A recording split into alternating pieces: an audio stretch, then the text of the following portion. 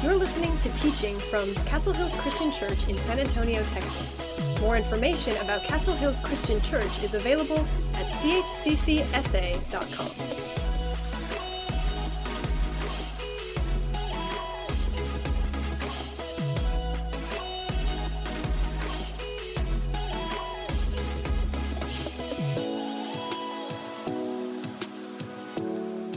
I know one of the things that makes me mad is when my kids leave my tools out in the yard to rust or to be ran over by the lawnmower.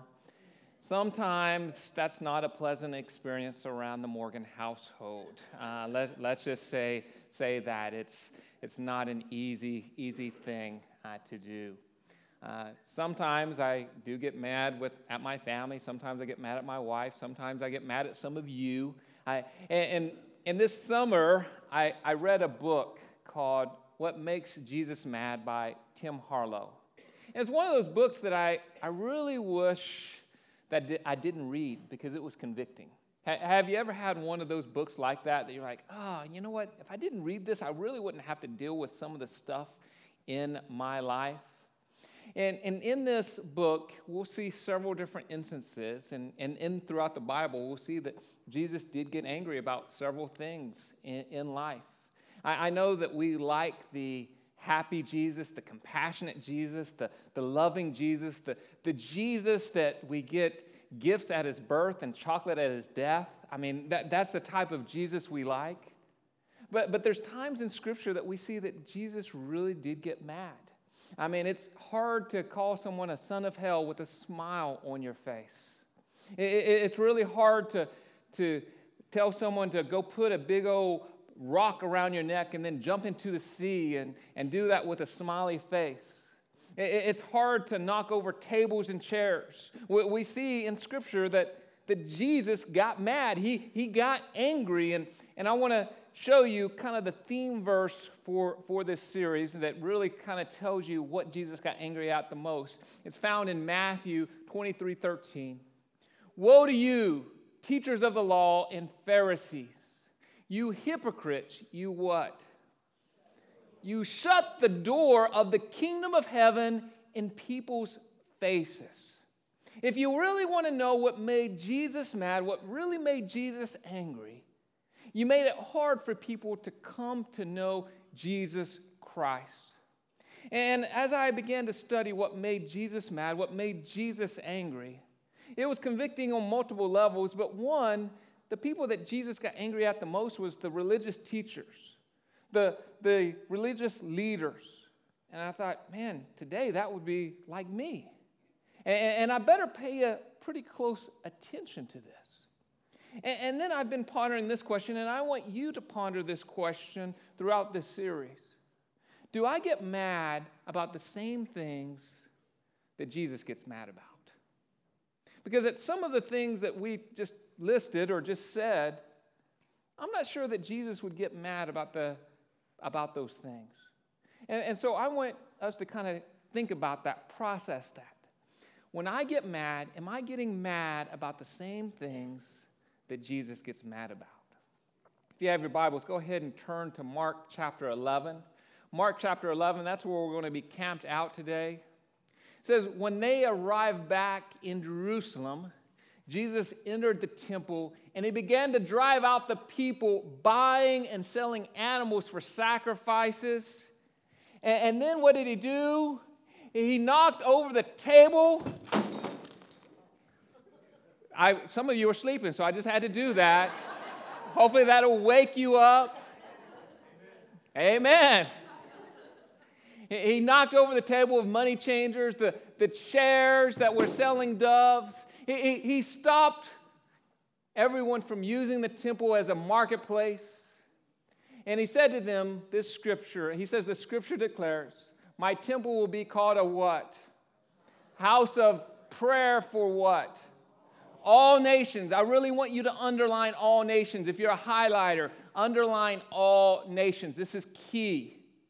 And he's quoting Isaiah right here. And in this passage, it's talking about judgment. But you have turned it into a what?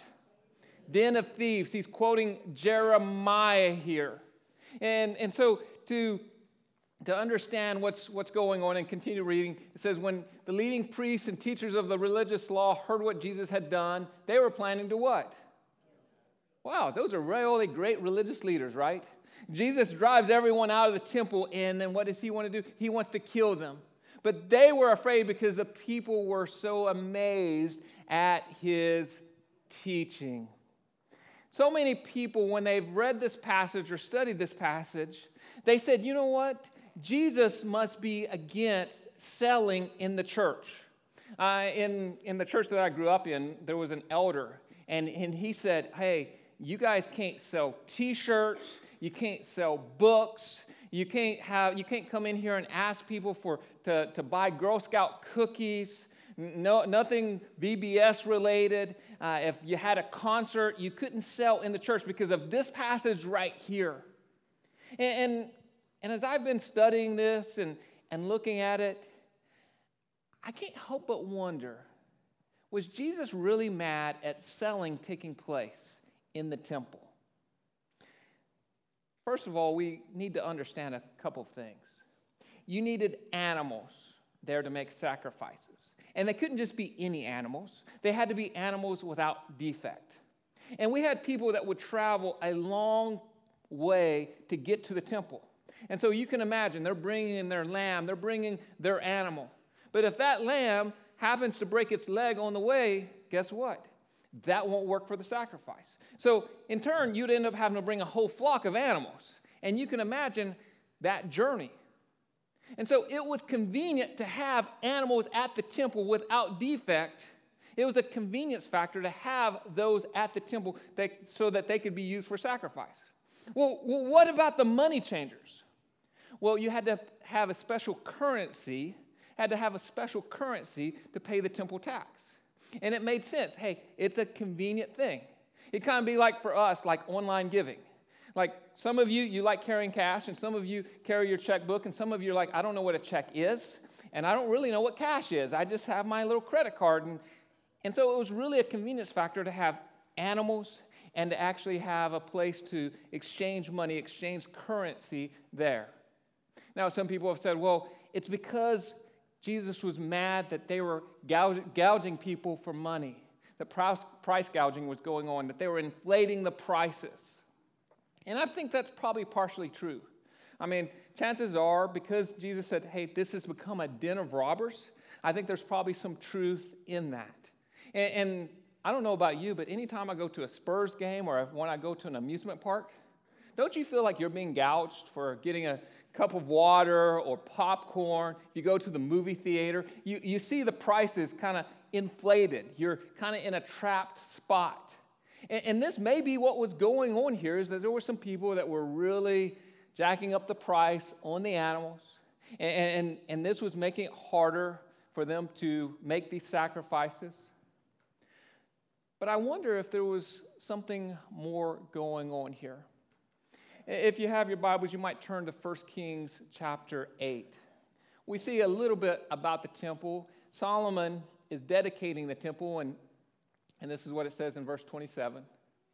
But will God really live on earth? Why, even the highest heavens cannot contain you.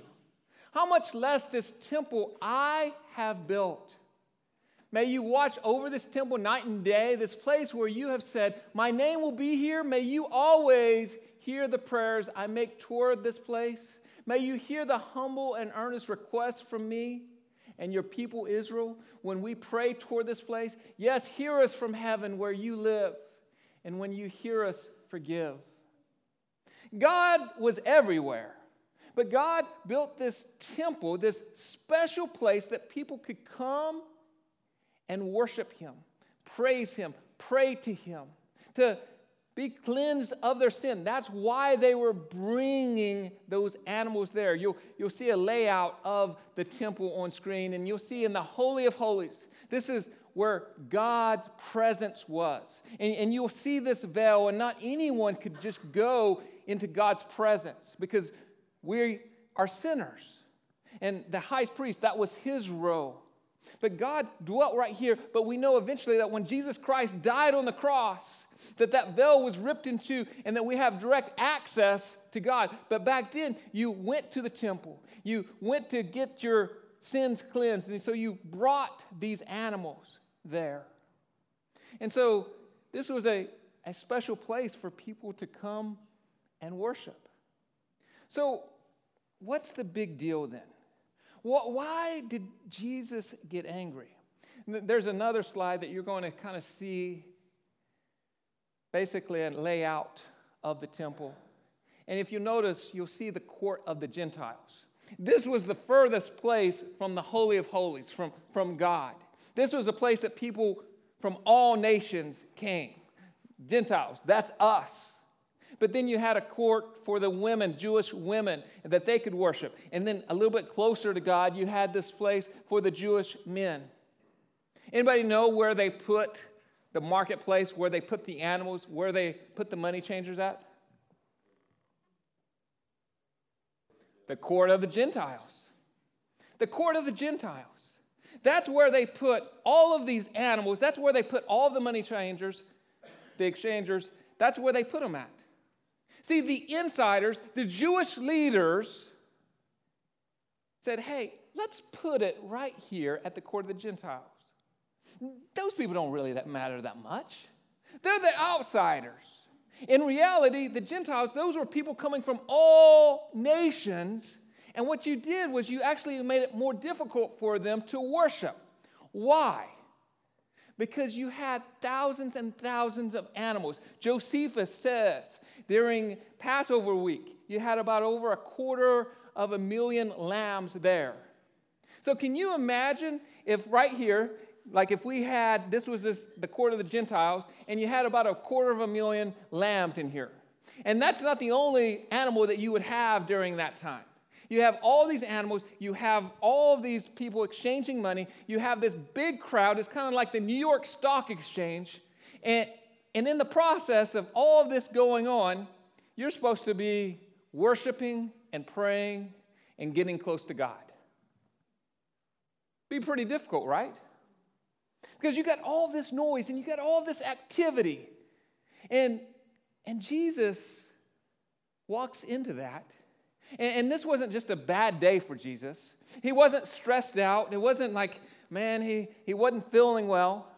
Actually, if you look in Mark 11:11, he had actually already been there, and he went to the temple, and he saw all that was taking place. And he comes back, and he's like, this is not right. This is not right. The insiders have placed this marketplace and made it more difficult for the Gentiles to worship.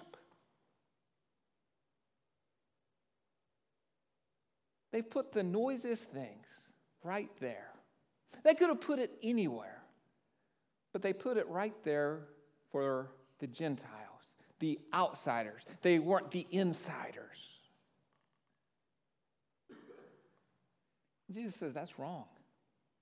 You're shutting the door on the Gentiles. You're making it harder for people to know God. Something I hadn't thought about in this passage. It says that you've made it a what? A den of thieves. You made it a den of thieves. And this word can be described as a bandit or a member of an outlaw gang. And notice the terminology here. It says a den. This is places that they hang out. This is where they live. In the first century, there was an ultra-right-wing revolutionist that were hiding in the temple, that they were known to be around. And they had this great vision. They had this vision that eventually the Messiah would come and he would clear the temple of the filthy Gentiles. He would eventually overthrow Rome and make the Jewish people more powerful. That's what this group was here. And so I'm sure that when Jesus came in and started doing things, they may have been getting excited. But here's the ironic thing. Here's the ironic thing. When Jesus came as Messiah, he did not clear the courts of the Gentiles. He cleared the courts for what? For the Gentiles. He made it accessible. He opened up the door and said, hey, this right here should be a place that you can worship for all nations. And this, again, got me thinking. This got me thinking. Is there any place in my life that I'm shutting the door, for people to come to know Jesus Christ? How do we keep people from God? I want you to think about that through this series. This is a political season, and you know, we don't talk about politics very much here. And I want to be very careful here. But some of you have some strong political opinions, and that's fine. But I think sometimes during this political season, we go off on these rants, and we go off on people, and sometimes that ends up hurting people in the process. I've heard people say, well, you can't be a Christian and support that candidate or that party. And I've heard people be rude and lack compassion. And people sometimes during this season, they're not very nice. And people are watching how we as Christians react. Sometimes Christians tend to be the first ones to pick up stones. People who act and say and do things differently, we tend to get on the judgmental train really easy. I had a friend this week that contacted me, doesn't go here, actually doesn't go to church. He said, Ronnie, I love Jesus. I just really don't like Christians. And he was saying, he wasn't saying it to be judgmental, he was just being honest. He was like, man, I love Jesus. But Christians sometimes are really mean and harsh and hypocritical. And I told him, I said, you know what? We got to own that. Because sometimes we are. Sometimes we're a mess. And sometimes we do things that didn't reflect Jesus Christ. And I said, you know, we're not perfect, but we're trying to transform to become more like Christ each and every day. And in the church, the universal church, I think we've made some mistakes, and we have to own that. We haven't always treated people who may not act the way that we want them to act, that may have a different lifestyle, that may say different words, that may look differently than what we do. And in some ways, we've probably shut the door. In some ways, the way that we've treated women in the universal church hasn't always been good, and we've shut the door. In some ways, the way that we've treated race, we've not done a really good job in some cases, and we've shut the door.